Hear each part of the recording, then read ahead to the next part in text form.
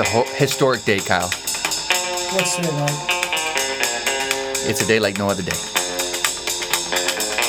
It's February 7th, 2018, and we are recording the first ever, first of maybe hundreds, thousands maybe, Dawn Patrol podcast.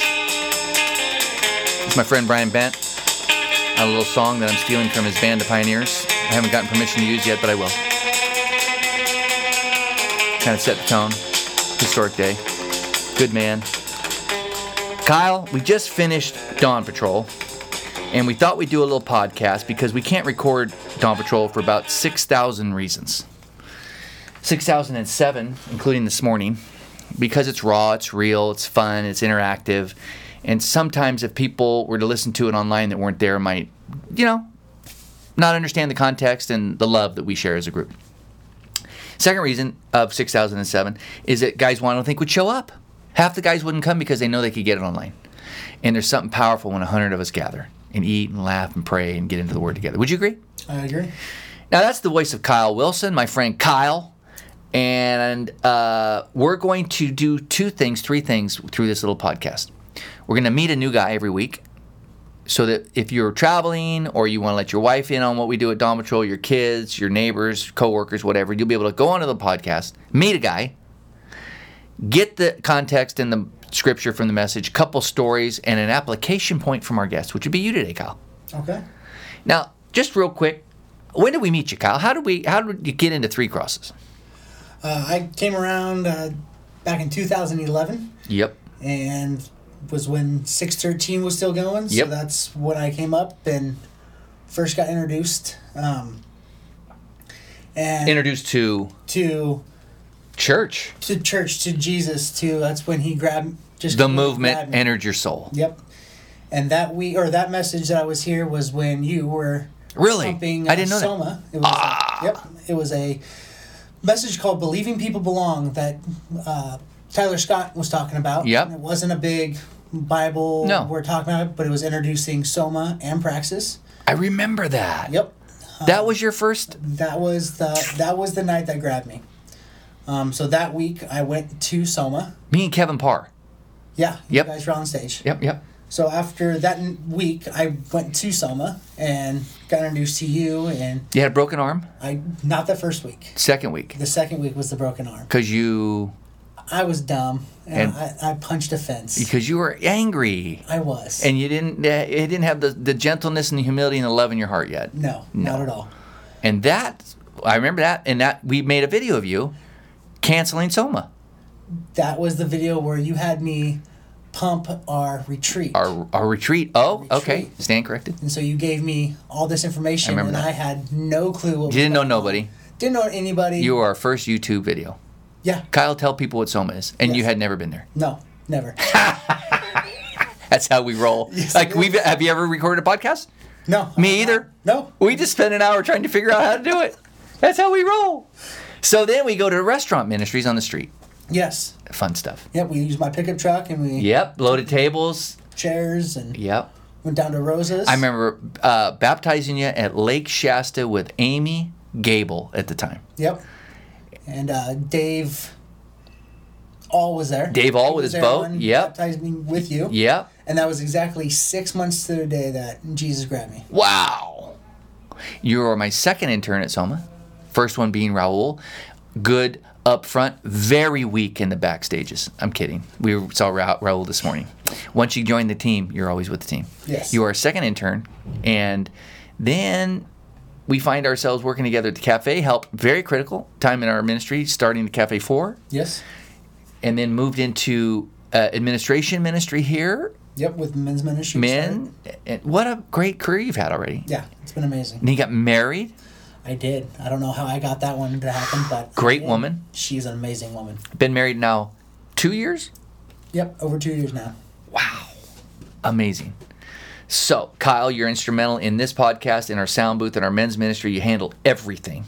Thank you. Yep. And we might even introduce you on next week's, which is last week's, because you were there. Got it. We're doing a little trial run here with Super Kyle. And here's what we're going to do. We want to meet a guy like we just did Kyle. Great man. Lots more to know about Kyle. And then you were there this morning, and the message entitled Living Right, series Chill, Reclaiming the Joy of Our Salvation in the Midst of Chaos. Unpacking the letter of Philippians that Paul wrote to some dear friends, the most affectionate letter he wrote of the 14 that we have, to dear friends, giving him some keys on how to live right. And Kyle, take it away. What verses? How do we want this to unpack? I don't know. But what did you see? What did you hear? What verse did we cover? We opened up with a little bit of a setup. We looked at Acts 28:17 through 31. And it was leading up until 2 Corinthians 11:22 through 33. But what I really got that was just how Paul, who was writing 2 Corinthians and Philippians, how he was chained to a guard. Yeah, he didn't write Corinthians there, chained. Oh, but sorry. the Corinthians one told of all of his shipwrecks and beatings and all that. Gotcha, okay. Yeah, but chained to a guard. But did you find that helpful in Acts 28 to see, that's where he was with the map? Because I'm not a good teacher. I say that sincerely. I think I have some gifts, but teaching, sometimes I confuse more than, and it's 6 in the morning, and I haven't slept, and yada, yada. But I thought that was kind of neat for guys to go, this is where it was, this is the guard he's chained to, here's the visitors, and now here's one of those letters. No, and to me it means a lot. Just through all my time trying to read the Bible and understand some of these stories, context has always been a big part to me. Mm-hmm. To know what is he talking about, where is he at, who is he talking to, because that can change the meaning of his words so drastically. Absolutely. And the meaning and the impact when you're sitting where he was sitting. Yes. Yeah. Fantastic. So what did you hear? What was the big aha, the big takeaway, maybe through a story, a narrative, the text, a word? What was the big, this was for Kyle? To me, that moment actually came right towards the beginning of the message.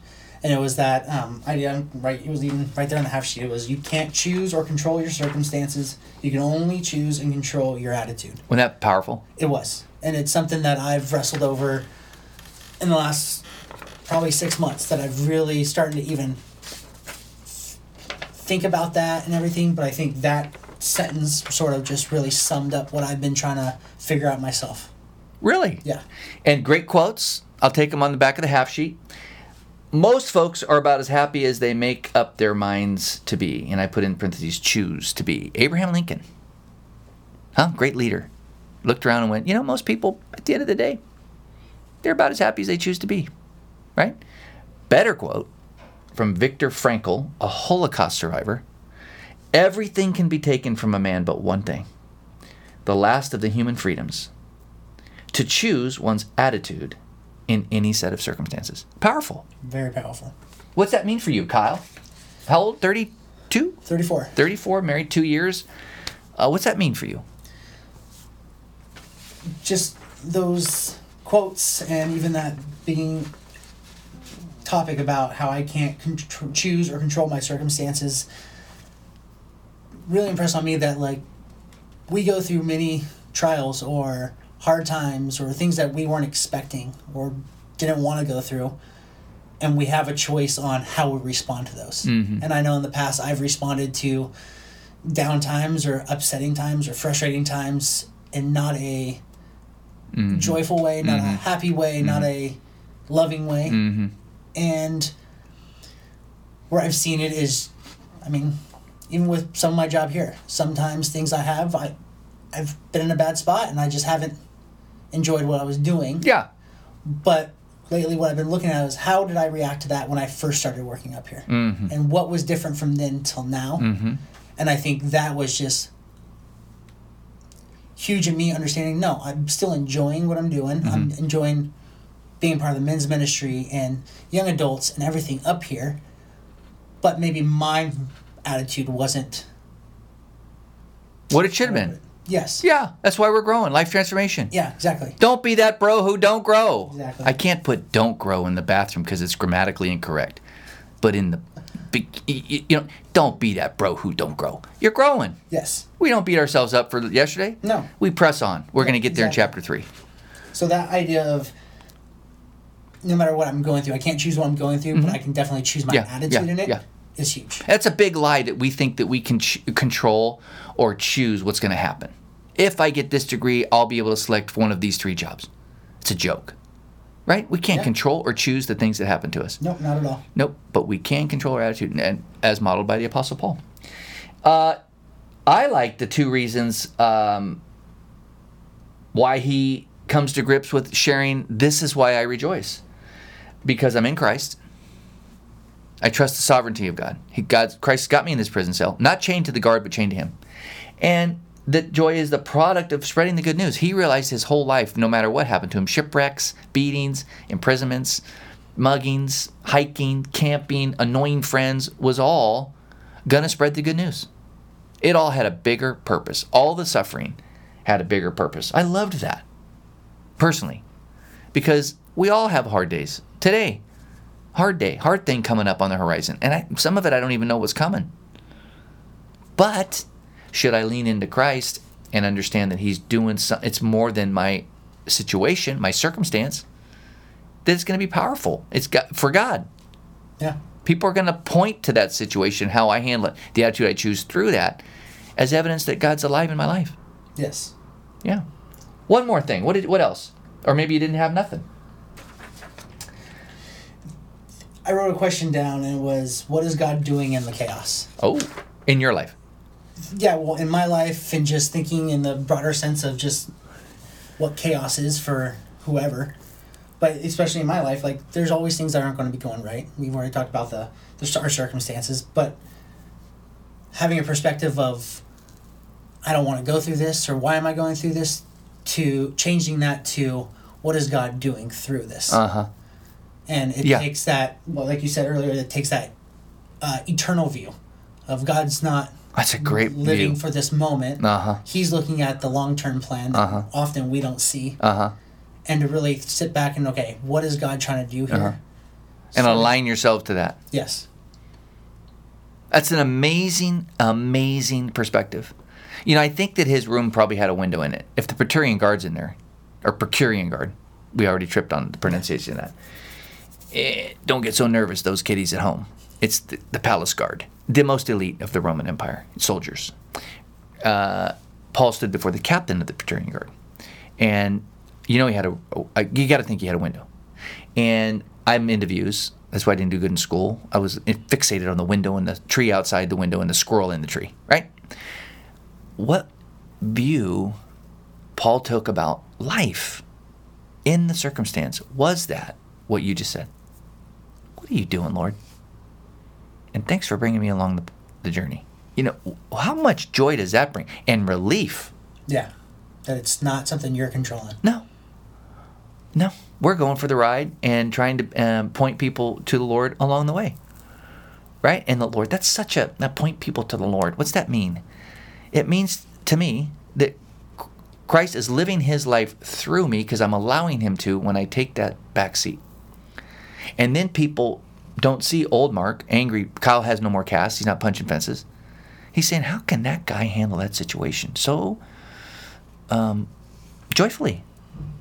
Because you are in the situation to bring God glory, not to have it go your way.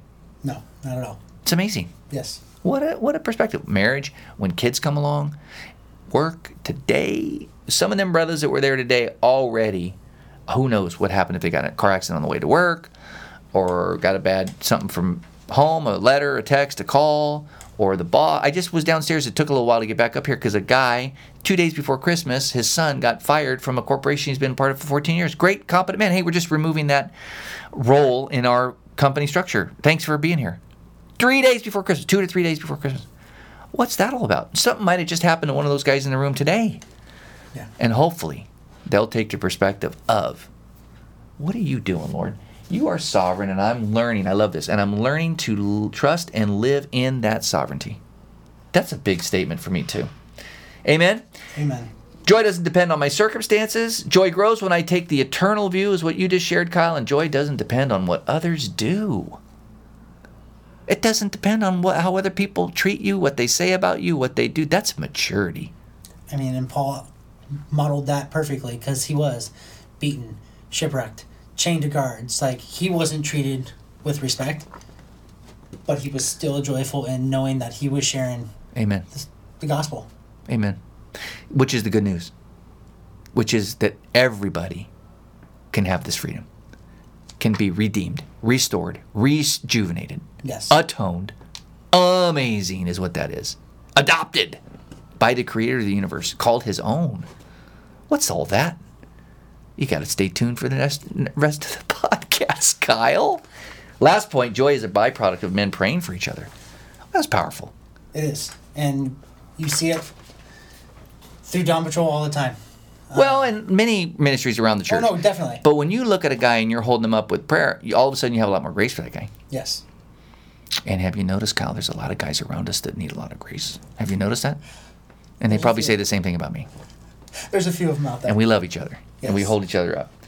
Kyle, you got any closing thoughts? Any closing statements? The idea of living right is something that we need to look for God's perspective on, not what the world's teaching us what living right is. Right. Because God has a completely different view of what living right is. Yep. He does. And it's the right view. Amen? Amen. We're going to close with this little song here from my friend Brian Bent. And he's going to be on the podcast. I can feel it. Kyle, I appreciate you. I love you. Thank you. I'm going to keep praying for you. And those kiddies at home, this is our first of maybe hundreds of podcasts. It might be our last. Been dealt a really bad hand. Yeah. Kyle, have a great day. You too.